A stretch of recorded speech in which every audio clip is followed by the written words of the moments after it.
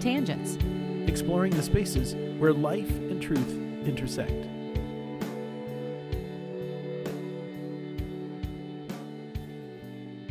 Is that going to be an I don't issue? know. Okay. Tell us, listeners, can you hear that in the background right now? That the sound of the air conditioning running because it is currently 83 degrees outside. Is it really? It is. Wow.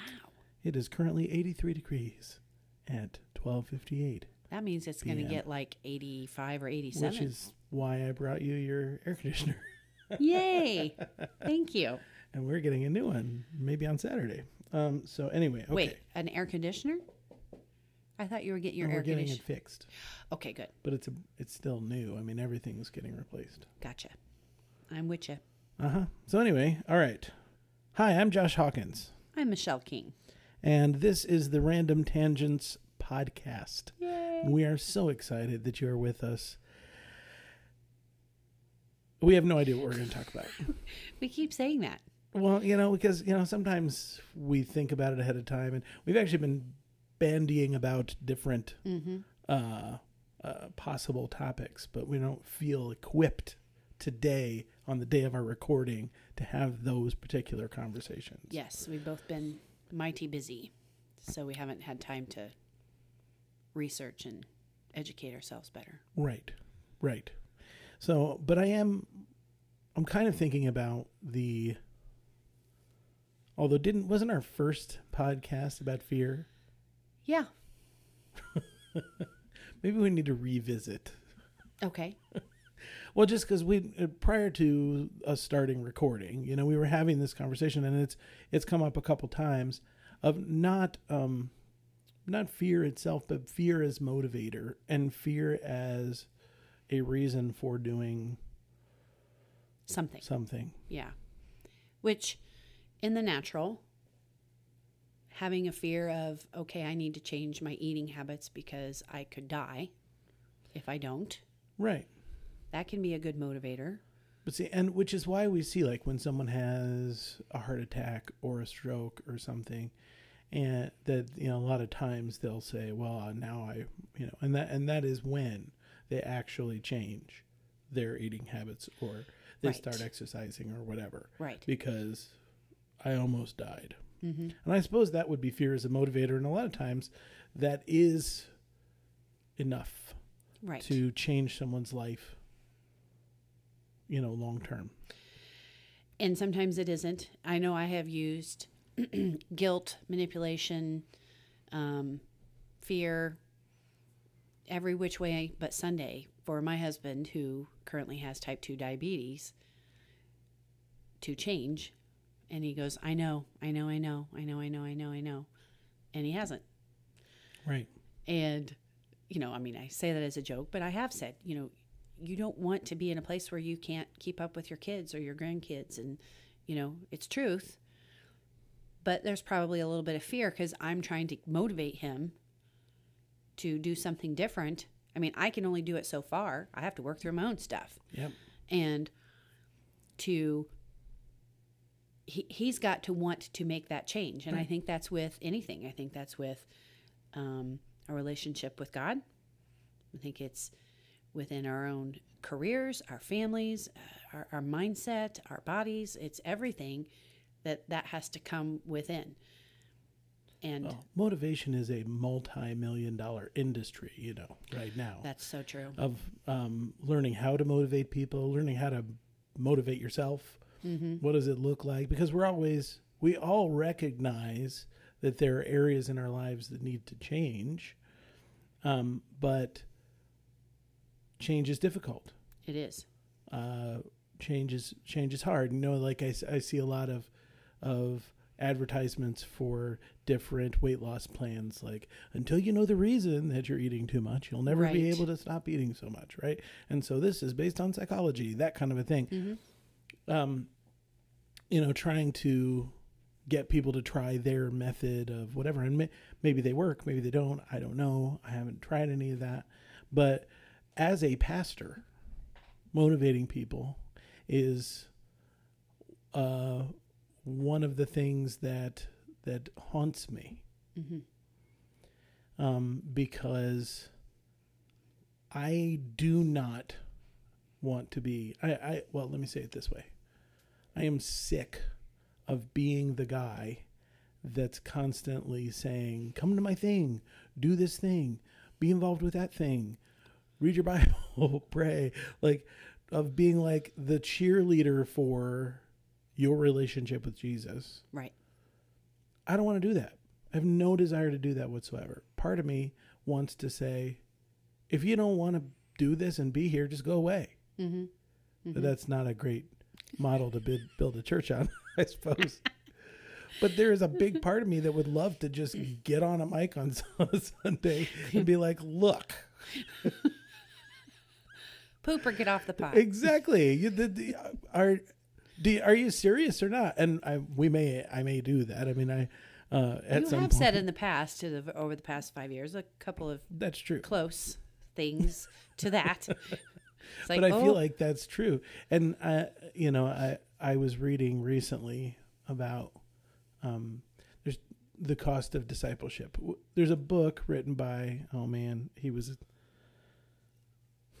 he was a pastor in Germany leading up to World War II, and he wrote a book called The Cost of Discipleship. Dietrich Bonhoeffer. Okay. Which is a wonderful Christian classic. Awesome. It'll challenge you to your gills. Man. So tell us the name of that and the guy again. The Cost of Discipleship by Dietrich Bonhoeffer. I would recommend it to anyone. Okay. But I'm going to warn you, it's going to hurt. You're going to want to throw it across the room and be angry at it? Multiple times. It's just one of those books. But that's why it's a classic, because it's challenging. But I've been contemplating the call of God. Now, and by that I don't mean the call to full-time ministry, although that's definitely a call. Right. But there's many calls, infinite amount of calls on someone's life that God has called before they were even born, in my opinion. Is that wrong to think that? No, that's absolutely right. Okay. The call the New Testament talks about is the call to discipleship.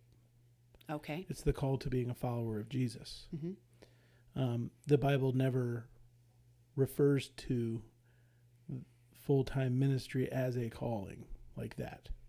So there's a lot of scriptures we read that it says like, walk worthy of that for which you have been called, or the upward call of Christ Jesus, and we think, oh well, that's about being a pastor or an evangelist, or or pick up your cross. Right. But I mean, that uses that word specifically, call. But always, every time that word is used, it's the call to being a disciple of Jesus. And it's not about full-time ministry or any of that. At least in my faith tradition, when somebody talked about being called, they always meant to vocational ministry. Right. And so a lot of times I would read those verses, and it would always, that's kind of the category I would put that verse in my head. But that's not how it operates, and that's not what it's talking about in the New Testament. And so I've been kind of plumbing the depths of that idea. What does this mean, and what is God really calling us to? And his call is to all of us. Mm-hmm. But what are those things? And I preached a couple messages around it on Sundays, but the one that I smacked into recently was this. There's this place where there's a place in Matthew and a place in John. Most people don't think that it's describing the same thing, the same moment in Jesus' ministry, but it's the same tone. Where Jesus, in Matthew, it says, large crowds have begun to follow Jesus. Okay. And they're walking from one place to another, and basically Jesus turns around to this large crowd and says, by the way, if you want to follow me, you have to hate your family. You have to hate your children. You have to hate your own life. You have to pick up your cross and follow me. Right? That seems a little drastic. I mean, I know those words. I know what that says. And you're like... And I'm reading that going, this doesn't feel like, 3 quick steps to church growth from Jesus, right? Like, just tell everyone to hate their families, hate their family, hate leave the dead, themselves, hate themselves, pick up instruments of torture and follow him. Sounds so pleasant. And yet Jesus is saying that. Well, then the echo of that in John is in John chapter 6. And it's to me, I think it is describing the same moment, because John chapter 6 is immediately following the feeding of the 5,000, or maybe he's just fed the 5,000 in John chapter 6. And there's all these people kind of chasing him around. And he looks at them and he says to them, if you want to follow me, you have to eat my flesh and drink my blood. Right. And we know that technically that's not what we're supposed to do. Well, that would be cannibalism, children, and is frowned upon in most countries. Exactly. Most societies. Charlie and the Chocolate Factory. And even more so in the Jewish culture. Mm-hmm. Okay. This is a culture that they don't eat pigs or lobster. Right. But you're supposed to eat the flesh of your Savior and drink Exactly. his blood. Yeah. So, like, eat lobster. Eating icky things it's not cool with the Jewish folks, right? That's and he's talking funny. to all Jewish people, and now he's like, "Oh, by the way, to follow me, you have to eat my flesh and drink my blood." Right. And they're all like, "What now?" Yeah. Excuse me, baking soda. But the reason I think it's the same moment is because of what follows after that, where he kind of explains it, because some of the people standing there are like, well, this is a hard teaching. Right. And Jesus says, well, that my flesh, and he contrasts following him with following Moses. And he says, well, Moses gave you bread in the wilderness, Mm-hmm. and everybody that ate that bread died later. Mm-hmm. But I tell you that my flesh is true food and my blood is true drink, and everyone that eats and drinks of me will never die. And so he's calling them not to cannibalism, but to leave behind the old covenant, Mm-hmm. and to step into a new covenant that's based around Jesus, which is the same thing. Of course, I also began to notice, but when Jesus tells them, if you want to be my disciple, you have to hate your family, you have to hate whatever. Right. So what does that mean? Put that well, in the context. thing is, the people he was talking to, if they continued to follow him, they probably would have been martyred. They definitely would have been persecuted. He was hated in his They probably hometown. would have been, if they had family members that refused to follow Jesus, they would have disowned them completely. So Jesus was just accurately describing the results in the world of following him in that day, in that time. He was just being honest. Here's the deal, guys. If you keep following me, this is what's going to happen. You need to know that. Right? That's Does that hard. make sense? Well, yeah. That's super hard. But it's the truth. Right. And I also feel like we're judged. The opposite. Like, if you have family that does hate you, they don't stop and think, well, maybe it's because they're taking a stand for Christianity and that family is not appreciating that. It's always almost always, unless someone is truly, really listening to the Lord on this, they almost, well, what are you doing wrong that's causing your family to not like you? right. Does that make sense? No, it does. It does. But the reality is that the situation you and I are in, Michelle, is very, very rare in the history of Christianity. Those things have been reality for the majority of Christians down through the years in multiple different cultures, and they are still today in places all over the world where choosing to follow Jesus means that I am choosing to leave my family behind. Choosing to follow Jesus means will probably be killed. I will very likely be killed. So does that come what I from believe. an American culture? Well, we read The it and change? we're like, wow, because we don't experience that kind of thing in our culture. But every other culture would just nod their heads and say, yeah, that's about what it costs.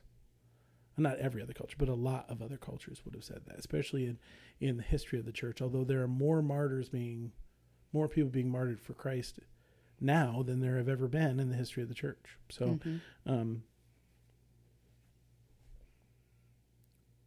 So they read that stuff and they're like, yeah, that's exactly what it cost. The question is, we have to go back and say, all right, so I'm not in a culture that would, that wouldn't happen to me, right? Because I'm in a culture that is free to worship and whatever. But what is the cost of being a disciple of Christ in my culture? Because there's still going to be a cost. It's not going to be that particular cost, maybe, but it's going to look way. different. But because the next thing Jesus says after he says, this is what's going to happen, he said that he gives two parables. The first one is, if you were going to build a tower, you would tally up the cost of that tower before you ever started building it, because you don't want to start building it and then get halfway through and everybody would laugh at you because, oops, you didn't know and then he talks about a king who's going to go to war, and he always has to find out, he has to kind of, check what state is the army in, how much money do we have in the treasury? Can we afford to fight this war? And Jesus is like, so you need to count the cost before you decide to follow me. And that's something I don't think we do. No, we definitely don't. And how often is that involved? How often do we say that in we don't. evangelistic messages? We don't. Hey, by the way, it's going to cost you everything to follow Jesus. Yeah. we want to say, hey, it's just all great. It's all good. Just come on in. It's all flowers and love. Yeah, but we never say. You're not going to go to hell, and it's all going to be flowers and love, and in the end we win, but it's all going to be good. So it's almost the opposite. Like we have used for a long time, especially in the United States. The United States has a history of hellfire and brimstone preaching. It's really shaped our religious culture in this nation in a big way. Revivalism has really shaped, and that's kind of the name for that idea, for that way of preaching the gospel, is revivalism. And people would rant and rave about the fires of hell and blah, blah, blah, blah, and Jesus is how you escape the fires of hell. But we don't ever talk about the fires of discipleship. Good point. We don't get up and say... That's our title, the fires of discipleship. But we don't ever get up and say, what I'm calling you to do is leave behind the life that you're living now and accept a new life. A new life that's it is going to cost you. Everything that you have now is going to change. If you're really going to follow Christ, you cannot be the person you are now. And that doesn't mean, I'm not talking about works righteousness here. I'm just talking about becoming a person whose whole life is dedicated to Jesus. Right. And the reality is, when I'm following Jesus, often, this happens to me all the time, folks, I will state a Christ opinion on Facebook, and it is Christians who are seeking to martyr me. It is the church that comes after me. My favorite one, the one that always will stir up trouble every single time, is if I start talking about love your enemy. Oh, yeah. Every time. It doesn't matter. All I would have to do is put those 3 words in a Facebook post. And I guarantee you, 48 hours from now, there's going to be 150 comments on that, on love your enemy. Because we don't want to hear it. Our culture doesn't want to hear it. And the church doesn't want to hear it.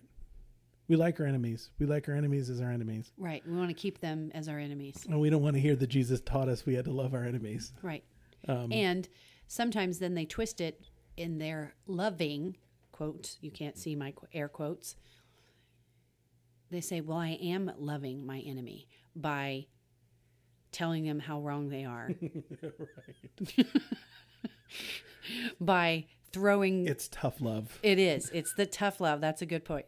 Throwing the scriptures in their face by telling them how wrong they are about everything and that they need to see the light and that what that person is telling them is the truth and they need to, basically like you said. Yeah. By utterly religious rejecting tough love them and making them feel horrible about themselves and telling them they're going to hell. That's me. That's how I love people. Right. I don't think the people that you're trying to quote unquote love feel loved. I just don't think that's true. Yes. But that's a whole nother conversation. I guess that is this conversation, right? So we're supposed to be disciples and we're supposed to be discipling others. Yeah. And a part of that is there's the fires in being a disciple as well as discipling others. Absolutely. And they need to know it, and we need to know it, and we need to get out of this comfortable mentality, my opinion. This comfortable mentality, and maybe it's a Western American. Well, we definitely enjoy our comfort. We do. And something that was kind of in the process of it. It's a little bit of a tangent, but I'm allowed because this is the Random Tangents. Random Tangents podcast. So tangents are allowed. Tangents are allowed. I was thinking about this the other day in the sense of, well, Brian and I's life has always been we have forged our own path. We have not forged our own path. You have no idea, folks. Yes. But God has said, this is the path I'm wanting you to go down. And because we listened, then we forged new paths. We have not done anything, and I can truly say that, anything the American or safe or normal or common way. And that, that includes our kids, that includes what he calls us to do. It includes our finances. I mean, he has had us stepped out, and you and I have had these conversations. We've stepped out in faith, both of us believing 100% this is what we know that God's called us to do. And from the outward appearance, we made a super stupid mistake, and people judged us for it significantly. Now, we've looked on the backside of that, and we see that's how God did that way. And if you go through the Bible, you'll see that all over the place. And I used to feel defensive of the place that God had us, and like, well, God told me to, is kind of what I wanted to say, blame him. Then people would say, well, you didn't hear God. Literally, it's been said. Yeah. And, all the various things that have happened. But I feel like as our world is changing again, and we definitely have seen a significant uptick, switch, whatever, over the past year and a half, couple years of things and what God is doing, what's happening in the world, and it's definitely like it's gone up a few notches. The financial part of it is kind of what I'm addressing, because it's that safety that we feel. Okay, so yeah, there are scriptures that say, the animals don't know, but they prepare. And in the Old Testament, Joseph prepared for the famine, but that was a specific instance and a specific thing in time that God had him do. But it also says to not worry about what you're going to eat, what you're going to wear, and do all that, which is kind of a contradictory type of thing. And I read something, I think it was in stuff I was reading about Elijah. I can't remember. But first of all, the whole prosperity thing. I'm not saying that God doesn't prosper people, because I absolutely do believe that. I also believe that he has gifts and things for us, internally as well as externally, that he wants to give us. Absolutely. And in the words of Joyce Meyer, I'd rather ask for all of it and get half of it than to ask for none of it and get all of the nothing. Right. Yeah, sure. Whatever you have for me, God, I want. Internal, external, you want to bless me, I'm great with that. I'm not all about the prosperity that I'm going to, I've decided I need a red Lamborghini and I'm going to pray for it until I get it. I'm not about that. I'm not saying that God could not call a specific person to do that and say, hey, I want you to da-da-da-da-da. But I feel like he's called me to pray for a red Lamborghini. I don't think he has. I really do. No, I think that's true. No. If you would like to give towards my... We were getting entirely too serious. We had to stop that. Yeah. If you would like to give towards Josh's red Lamborghini, with all the children starving to death in Ethiopia, but go right ahead. Yes. You'll bring it to the food pantry. I would. I'm dead serious. If you want to give to my red Lamborghini fund, go right ahead, and I'll just give all the money to the food pantry here at the church. Okay. Oh, I thought you meant you would get the Not the Lamborghini and Lamborghini. drive it to the food pantry. Anyway. Sorry, guys, we ran out of food. Yeah. But if you want to wax my Lambo over there. That's right. I'll give you $10. You can go get McDonald's. Lord. But the whole idea of the finances part is that we want to be safe. Yeah. And I don't believe that God has called us to be safe. I think there is wisdom in saving. Of course. But there's also times that God says, take everything that you have and give it. Right. You know, if we're not a missionary in Zimbabwe, and God, we're okay with if God says, I want you to sell the children, sell the house, sell everything you own, and Sell move. the children. Okay, whatever. They're expensive. You heard it here first on the Random Tangents podcast. Sell your children. I always say that as the shock factor. But sell everything and move to Zimbabwe and be a missionary. We literally have no problem with that. You don't have a 401k in Zimbabwe. You don't have, your gold bricks. You don't have any of that. Maybe. But a lot of times people, they sell everything. Mother Teresa sold everything. Yeah. Didn't have anything. Yeah. But if God tells us here in the land of plenty to take what he has given us and put it in a different way, and we aren't doing the Dave Ramsey thing, Yeah. then we're not being good stewards. Right. I think being a good steward is doing what God tells us to do. Being a good steward is what we've been called to do. Mm-hmm. Because nothing's actually ours. Nothing. None of it. Well, and the truth is that safety is an illusion. That's my point, is the safety of it. Yeah. God may call somebody to have lots of money in the bank and have property and have this, that, and the other. And it's not a downgrade on anybody who has that. Right. But if that is your safety, Yeah. that's wrong. Yeah. Our safety is not in the things that we have or, not in horses and chariots. That's, Right. But in our God. Right. And so if he calls us to do something crazy, hey, Abraham, Yes. take Hey, all your Noah. stuff and just go over there.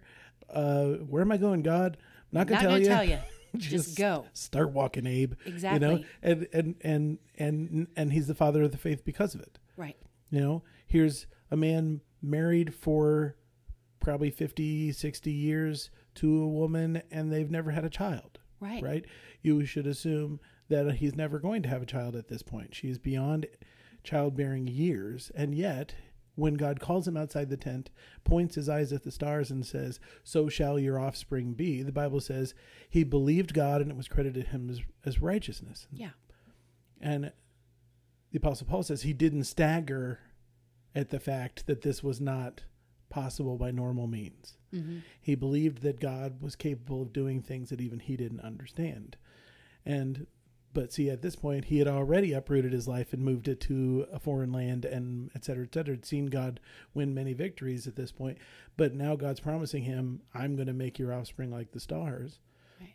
He has no idea how that's going to happen when he has a wife who can't bear children to him. But does he stagger when he decides to try to figure it out on his own Well, and that ends was up with Sarah's Ishmael? idea, not Abraham's. He did not have a gun held to his head when he did the deed. I'm not trying to blame Sarah, but it was her idea. It was her idea. It was. All the way back to Adam and Eve. It was Eve's fault. It was her idea, and I don't know many men who, if your wife said, "Go sleep with this 20-year-old," it's obviously God's will that you have sex with this 20-year-old woman. That would be a very hard thing to say no to. Especially when you're Especially when it was 90 allowed. years old. Yeah. Was she 20? We don't know how old she was, Okay. but we assume she was Younger in young. childbearing because years. She was in childbearing. That is like completely a visual I did not need to have in all of that. Oh, I always think about. But if he was a real man of faith, he would have been able to say no. Because later on, Oh, Abraham gosh. and Sarah get pregnant by normal means. Right. they were really old. Right. That's just not. That's The not a Bible visual is either. at least PG-13. At least. If not. It's R in many ways. In so many ways. Okay.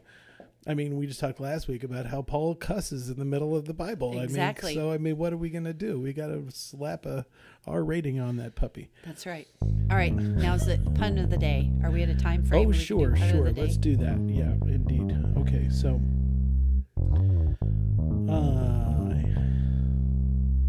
I laughed out loud when I found this one. I truly did. Ready? I've decided that I want to be cremated. Okay. It's my last hope for having a smoking hot body. Jeez. Oh. It's so terrible. Are you crying over there? It's so funny. It makes me laugh so hard. I'm sorry. I'm so sorry. He's crying. He's laughing so hard. Oh, Well, we man. will make sure that you are cremated. Oh, you are so weird. Okay. Sorry. All right. folks. Back to your regularly scheduled program. I can't even say that regularly. Okay. So, All that to say, no, absolutely, I agree. And so this is where I'm at, that fear cannot be a motivator for a follower of Christ. he is a liar. It can't be. It can't be a motivator. It cannot be a motivator for a follower of Christ. You know, the Bible says he has not given us a spirit of fear, but of power and love and a sound mind. He's not given a spirit of fear, but God has put a natural body response of fear. So I don't know that I 100% agree that fear cannot be a motivator, but maybe you need to qualify it in the sense of being a Christ follower, a Christ follower. Christ follower. That Delbert, a Christ follower. That's how my grandfather would call out my name on the golf course. What would he say? He pronounced my name Joshua. He's still to this day. Why? If I see him, Jaishi. I don't know. It's just his That's so accent, funny. I guess. But he would get mad at me when we would play golf together, and he would. Then at my wedding, he decided to get on the microphone and go, "This is for you, Joshua." Oh my Anyway. goodness, he is so funny. Oh, you gotta love him. Hey, Delbert, I love you. I'm so glad you're my grandpa. Anyway, I hope I can meet Delbert one day. you really need to. I do. You do. I can't believe you haven't met him. I know. I don't know how I haven't met him. He doesn't come around here very often. No, you guys usually go there. Yeah, but it'll probably be less and less because now, Right. he's much older. So, but anyway, so So you're qualifying Where it were in the we? sense well, of I don't fear. know that I want to qualify it. Okay. Okay. Do we take concern for our physical being? Yeah, obviously we do. But I don't count that as the same thing. When I say I don't think fear can be a motivator. What I mean by that is we shouldn't be using fear to control others, and fear amen. should not be what informs our decision making. Good. Wisdom, Right. wisdom informs our decision making, Right. certainly, but not fear. And so when we are putting our hope in a financial market, in a bank account, in a number on an IRA, when we are putting our hope in any of those places and feeling safe because we have, those things, that's idolatry. Right. That's exactly what it is. It's the worship of mammon. Right. Okay, and Jesus made it really clear. You can't love both God and money. You can't do it. And money is the root of all kinds of evil. Or the love of money, I should say, Yes. is the root of all kinds of evil. Money is just a tool. But when anything like that becomes the ultimate good, when anything like that becomes the thing that we work for, then it has become an idol. It has become something we worship. And someone could argue and say, well, I don't. I work in order to be able to give. However, Okay. and that's good. But however, look at the back story or the side part of it. However, I do have this over here and I do have this over here. And I have this safety net and I have this safety net and I have this safety net. Right. And I don't even think that the safety nets they're not, I mean, that's fine. Put money in a savings account, great. Right. But if that's where our hope is, Right. I look at, That's okay, what I'm saying. we spoke about my grandfather. Yeah. Very successful insurance guy. Mm-hmm. Multiple insurance agencies over 3 states. At one point, built an insurance company itself, with a couple of partners. He has always had a lot of money. He's always had multiple businesses that he's running and things that he's doing, etc. At no point were any of those things his safety, what his life was about. Mm-hmm. He was always investing in the kingdom, always taking that resource that God put in his life. He just happened to be a brilliant businessman. And so everything he touched would flourish. And I believe that was the blessing of God. Right. Oh, But absolutely. all of that turned around. all of that blessing was then turned around and invested back in the kingdom, back in his church at home, back in all the different missionaries and things that he would fund. He sent me on mission trips more than once where he would just call me and say, how much more money do you have to raise? And he would just write a check. Right. Because it's just, he was ridiculously generous all the time with But his when it hope came to was the not kingdom in of God. that. His hope was not in his money or his success. His hope was in Christ. But I feel like Americans specifically, because that's where I live and that's what I hear, because of the current climate of things, whether you supported Trump or you supported Biden or whatever the situation is, things are tumultuous. Mm-hmm. And people put their hope in the economy. People put their hope in a president. People are putting their hope based out of fear Right. in certain things. And I'm feeling so strongly that we got to get out of that. You got to not listen to the market. You've got to not listen to and follow a president. You've got to not listen and follow those things if you are a believer. Mm-hmm. If you are someone who is a follower, who is a fiery disciple of Jesus, Yeah. I think it was okay back in the day, and then through the years and through times and how things are getting, you can't do that anymore. You've got to be hearing. You've got to be listening. Right. But see, I would challenge that statement. It was not okay. It's never been okay. It was put our accepted, hope but anywhere. maybe that's what I'm saying. Sure, it maybe was it more was accepted. acceptable. That's and there what was I'm saying. But I'm but not saying it was it's okay. never been okay. And it's even though it might have been the norm or even what you were encouraged to do. Mm-hmm. It's never been okay. Not for the people of God. Mm-hmm. Not for those whose hope and trust are in the Lord and only the Lord. That is where it should always be. And so we need to be walking in obedience to what the Holy Spirit leads us to do. And if that includes having a lot of money in a savings account or in one of these other things, great. The question is, are you doing what God called you to do? Because the Bible is full of wealthy people who were followers of Jesus. Abraham is one of those. Yep. Okay, he was wealthy, and God made him more wealthy over time. Mm-hmm. He was greatly blessed. That's something that happens. But there's always the question is what is the mark of your life? Mm-hmm. And for Abraham, it was always obedience.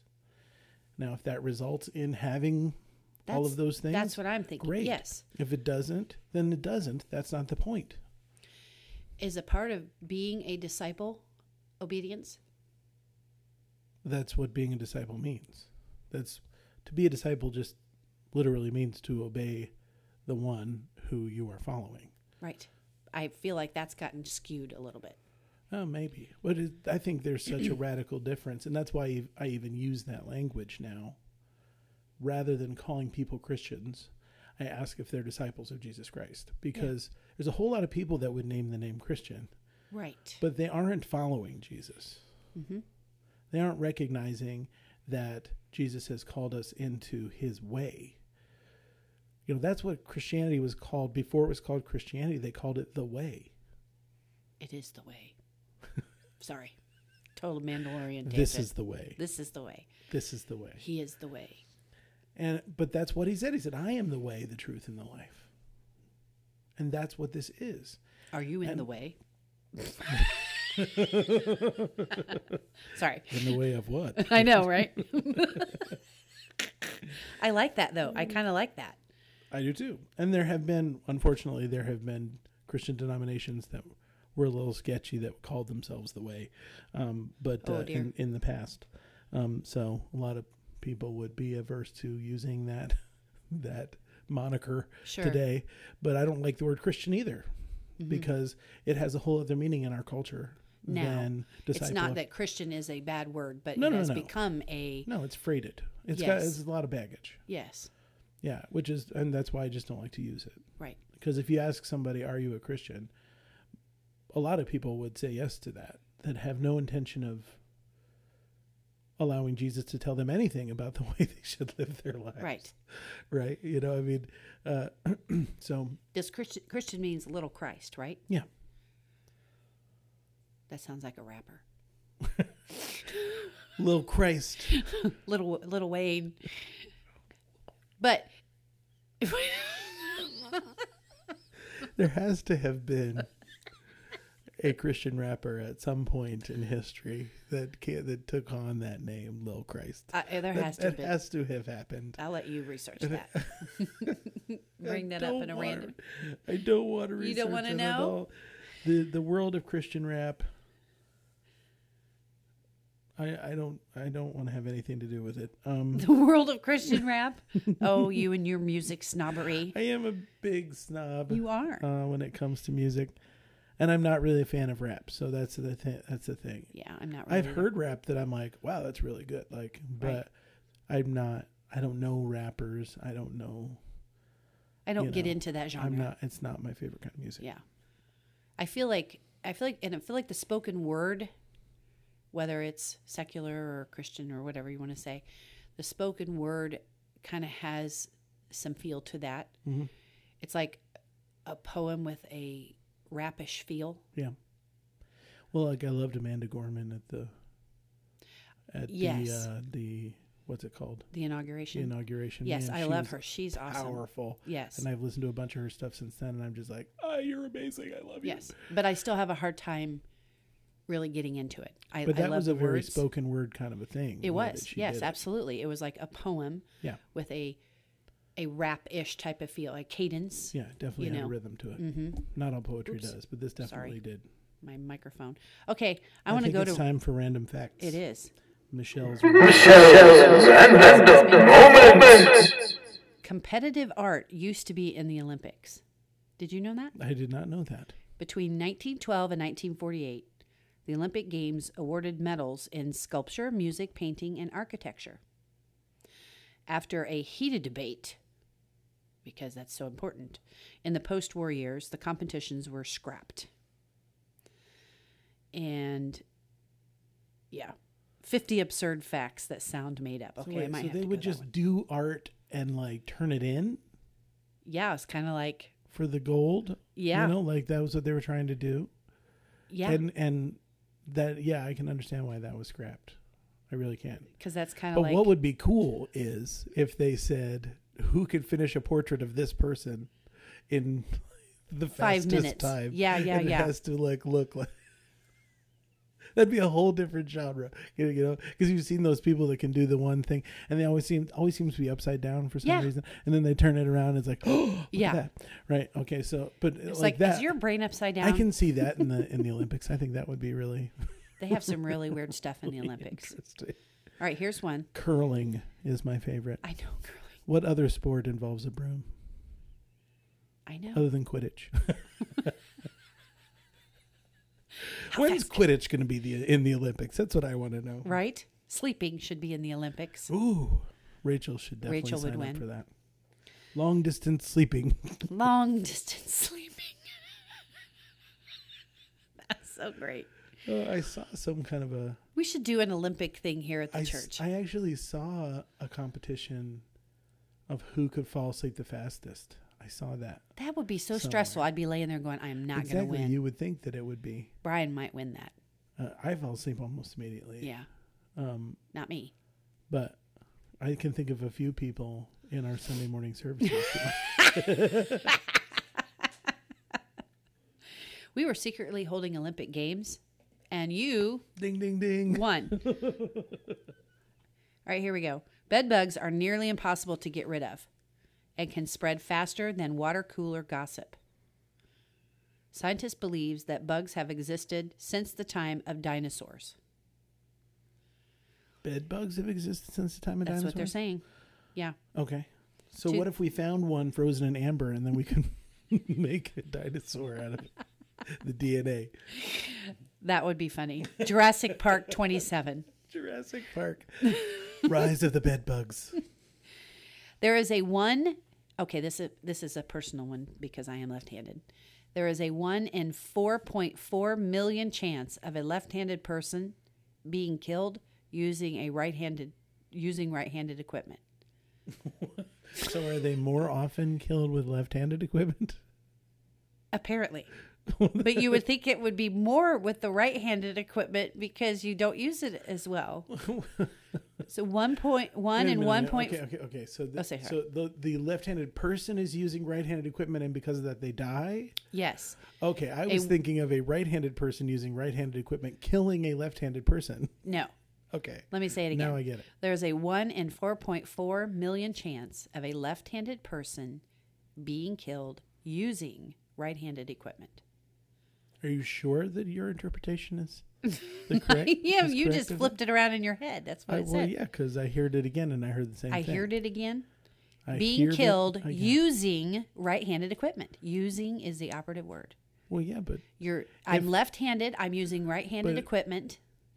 But if I shot you, That's not what this is saying. they would say, if I shot you with a gun, they would say, Michelle was killed. The method of her being killed was that a gun had been used. Yes, but that's not what they're saying. You're stuck there, and that's not what this is saying. God. All right. Okay, one more. All right, go ahead. I'm ready. No, I'm not going to do that. Shellac is made from bug droppings. Wonderful. Shellac is sometimes called confectioner's glaze due to the fact that it gives a shiny coating to candles, like jelly beans, Yeah, but you don't. or to candies like jelly beans and candy corn. Gross. And it's made, But whatever you happen to call it, shellac, which is also used as a brush-on colorant and a wood finish, comes from the excrement secretions produced by female Cariolaca insects. Jelly beans and candy corn has bug droppings on it. If y'all could see Pastor Josh's face right now. I love jelly beans. I think you should get jelly beans and say, Would you does like this some have bug dro- excrement on it? How long would I have to wash these to to get all of the bug excrement off? Okay, I have to say one more. If you sneeze while driving at 60 miles an hour, your eyes are closed for 50 feet. Yeah, I seriously know get that? freaked out by that. Yeah. I seriously And do. I because- sneeze like 8,000 times, Josh. Yeah, I know. More than me. I'm a 2 or a 3 sneezer. Yeah, I'm about a but 5 or 6. My son Ian will sneeze 8 or 9 times in a row. And I'm just like, he's gonna die. It's gonna happen someday. He's gonna be driving the car, and then, Yep. it's like, oh no, I'm gonna sneeze. Pull over. Yep. No, I've totally thought that. Where I'm like, "Ugh," I know. especially if there's You, a like, lot of hold traffic your whole or something, face. and I'm like, oh please God, and you, and then I'm still alive. Praise God. And it's impossible to sneeze with your eyes open. Yes. Yeah. Yeah. I mean, I've tried it. It is not possible. That is not possible. Okay, back to our Right. regularly scheduled Yes. programming. Well, I'm not sure where else we need to go with this particular conversation, except for there is What's our goal here? in for First today? John, there is a verse that says that perfect love casts out fear. And it's referring specifically to the reason why we would follow Christ and the reason why we would emulate Jesus and become more like him, to become a more loving person. And as we experience God's love for us, and the fear of judgment is removed, we are enabled to love. And I think fear, sometimes we might say hate is the opposite of love. I think fear is the opposite of love.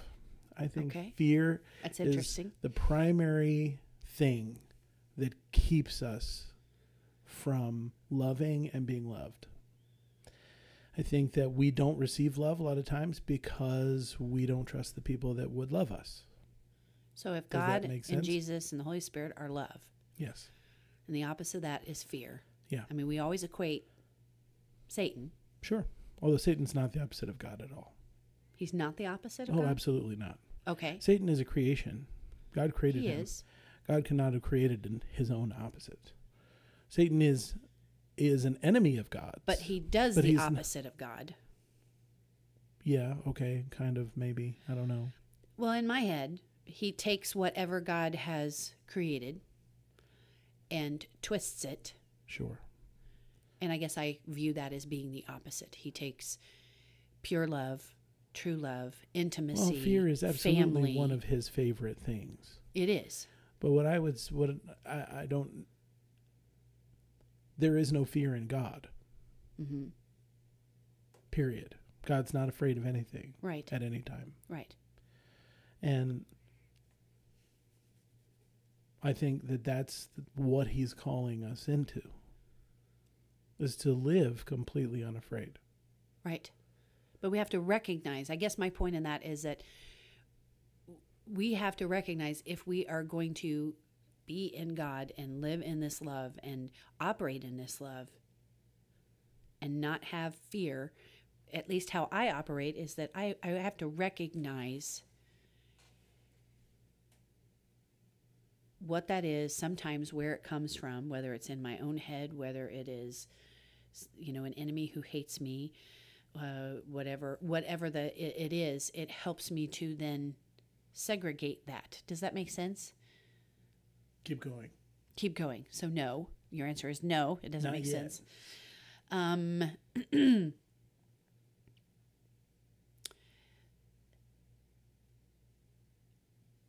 I have to recognize where something is coming from that is harming me, harmful to me, not good for me. I have to recognize that is, in my own head, the opposite, or what is opposite of who God is and who Jesus is. In other words, it's not God that's harmed me. It's not God that God's not connected to this threat. To this threat, to this fear, to this fear. to Absolutely. these things. Yes. And so there has to be a recognition of that separation of that's not, because it's one thing to just say, God has not given me a spirit of fear. Okay, well then where did that spirit of fear come from? Right. That's how my brain works. Sure. Because then I can go, if that is not, where did it come from? Okay, it came from either my own head given these thoughts or an enemy who hates me and wants me to believe that fear or have that fear around me. So then I can put that in its proper spot and go, okay, that is that. No, I have to be here. I have to have... No, I understand that. Okay, if that makes sense. And I think a lot of people process that way. I understand that. My thing would be, if I'm feeling fear, I will know automatically this is not from God or from the Holy Spirit. But a lot of people don't. Well, that's what I'm saying. And that's what I think we're being called into, is that if I am experiencing fear, God didn't give me this. And I shouldn't receive it as a blessing. I shouldn't receive it as wisdom. Is that always? What do you mean? I'm just asking you. Is that always? What was your statement that you just said? I said God did not give me this fear that I'm Is feeling. that always God does not give you that fear? Yes. Okay, that's what I'm asking you. Yeah. Because sometimes people don't believe that. Well, and I have definitely seen people that when they feel fear, they believe that that is the voice of the Spirit. Mm-hmm. That's the primary way they would tell you that they hear the voice of God. Well, I was afraid about that, so I knew it must not have been the Lord. Exactly. But that's the opposite of how the Lord speaks to us. Right. We should more be saying, no, I have a peace with this, and therefore I know this is what God's calling me to do. Mm-hmm. But when I can understand why people would equate fear with the voice of God, when it was fear that got them saved, quote unquote, because the threat of hell swept them into the kingdom, when it's fear that makes them obey because God at any point is going to just reject them because they have failed, because the church is going to reject you if you fail, or or your friends are going to reject you if you fail. Obviously, God's in that same category. I can understand why people would think of God as the source of their fear, but he's not. That's not how this works. It's not how it operates. And so believers should not be making decisions based on fear. Yep. We should be asking the question, sure, where is this fear coming from? That's a good question to ask. What am I afraid of? Right. And why am I afraid? Right. Where is this fear arising from? And I heard Jason Upton, Yes. Jason Upton, he's a worship leader and whatever. And he wrote a song called something about birds, but it was based on, I don't know if it was a poet or some theologian he was reading, but the idea was this, that it's the intelligent crow that knows that a farmer would only put a scarecrow in a field that the farmer doesn't want crows in. Mm. And so fear should be a signal to us that the enemy is trying to keep us away from something good. Mm-hmm. Mm-hmm. So instead of experiencing fear and running, fear should be a signal flag that there is something God wants for me there that the enemy does not want for me there. Mm-hmm. And I should pursue that and find out what's going on. What is it the enemy is trying to scare me away from? And I also think people need to be willing and allow God to show them places that they are operating in fear that they do not recognize as fear, it is being wrapped up in safety. It is being wrapped up, whether it be money, whether it be your kids. I fully recognize and have to work through if some of my kids are not going in the way. It's fearful. Of course it is.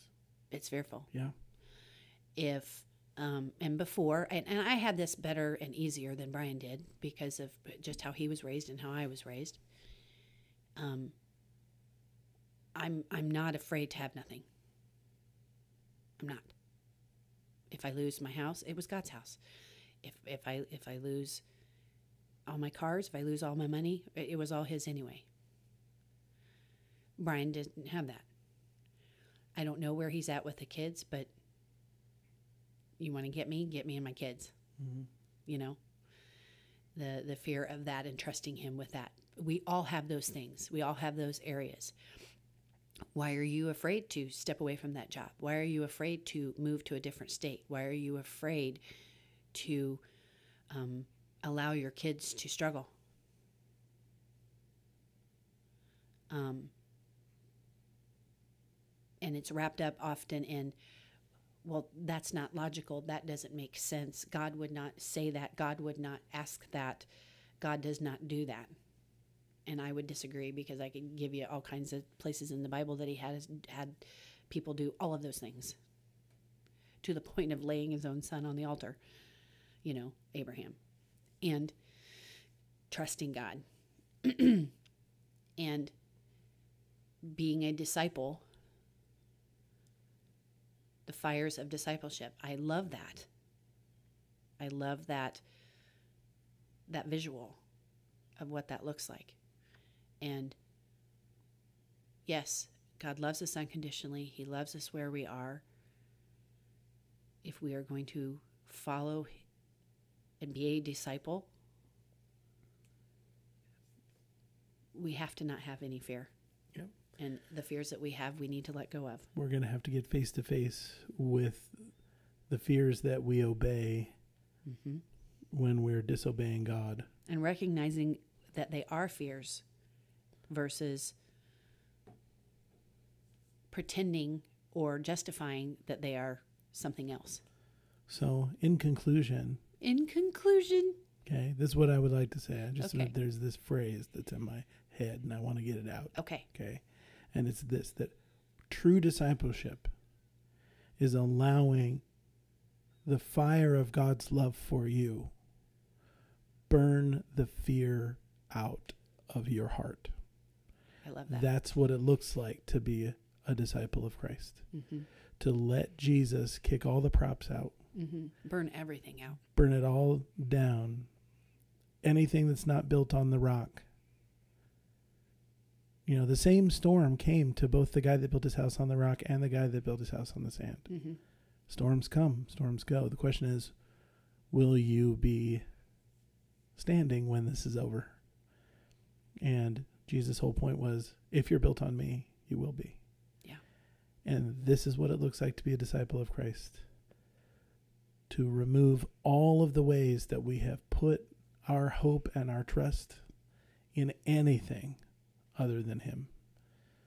And then when the fire comes, we'll be standing, or the storm comes, I should say. Yep. But that's what this looks like. Discipleship isn't about working harder and harder to please a God that's mad at you.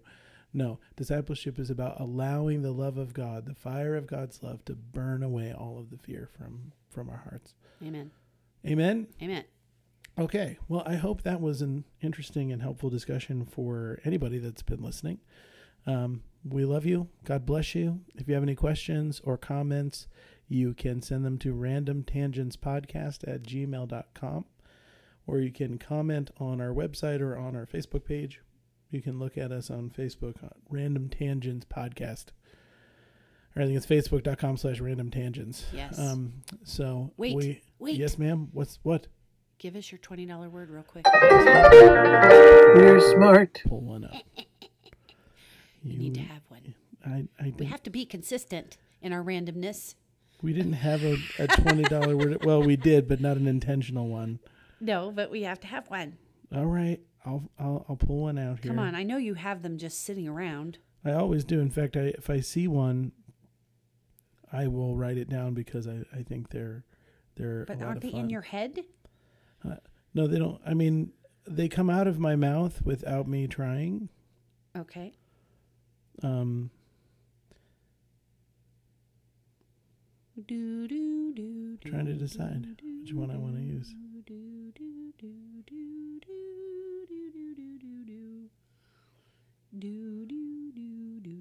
I'm not sure how to pronounce this, but okay.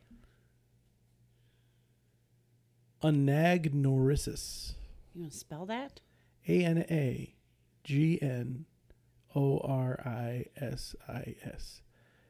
And I'll bet that the G is silent. It's probably because that GNO is probably from gnosis, which is a Greek word. So anorisis is the moment in a story when the main character realizes something that leads to a resolution. Oh, I thought that was like the climax where all that becomes. But there's a specific there's a word for that. Word. Okay. Say it again. Ananorrhizis. I'm guessing the G is silent. Okay. Ananorrhizis. Ananorrhizis. And where's the emphasis? Well, like you think of a catharsis, okay? Okay. And they have an ananorrhizis, the moment in the story when the main character realizes something that leads to a resolution. Okay? For instance, Okay. If you've seen The Usual Suspects. Okay. Very end of the movie. You've seen the movie? Very end of the movie. All of a sudden, the guy's looking around and realizes that this whole story came from things that Kevin Spacey's character saw in his office. That was the ananorrhizis, right? All of a sudden, and it's movies like that that have the twists at the end. Yeah. That they save that moment until the very end. Right. Like when they Bruce don't Willis, usually do that. They usually do it in like The Sixth Sense. Yeah. When Bruce Willis discovers, oh my gosh, right? Right. Those are the best because we usually have a rhythm, and I always do this because we'll watch TV shows, and obviously Netflix and those kinds of things can, you can watch several, so you get the rhythm of the show. Right, of course. And I will be wondering kind of what's going on, and I will pause it. It irritates the crap out of Brian, but I pause it for just for a second. I'm like, oh, we still got 17 minutes yet. Yeah, we're not there yet. Because I know the rhythm of the stories, and I know when it's going to happen. Rachel but when they do that, I love it when they do that. Yes, at the very, very, very, very end, I love that. And I love movies that make us fall in love with characters and then immediately kill them. We were watching a show, which is fantastic. It's called, well, I'm not going to tell you but it's great. I'll tell you later what it's called. But, okay. Okay, but there's a character that you are slowly falling in love with. It's not the main character, but this is a character you're slowly falling in love with. And like right at the peak of like, oh, this is just such a great guy. And then all of a sudden, he's dead. Not. Like instant, dead. Just killed in the middle. And you're like, oh, but his character arc didn't get completed. Yeah, he didn't. What am I gonna do? He didn't finish the character arc. And he's dead. He just died instantly. Boom, dead, Right. gone. And you're like, oh, it happened so fast. It was just like out of complete left field. Just like what just happened? And when the episode was over, Rachel and I just sat there like, what just happened? What am I? But yeah. But see, if that had happened in the soap operas, you wouldn't have fretted because you knew that they would have. His twin brother Exactly. has received. Actually, his soul. he really didn't die. He went to this place. This guy really died. His brains were everywhere. Anyway, okay, so thanks for listening, guys. Talk to you later. Bye.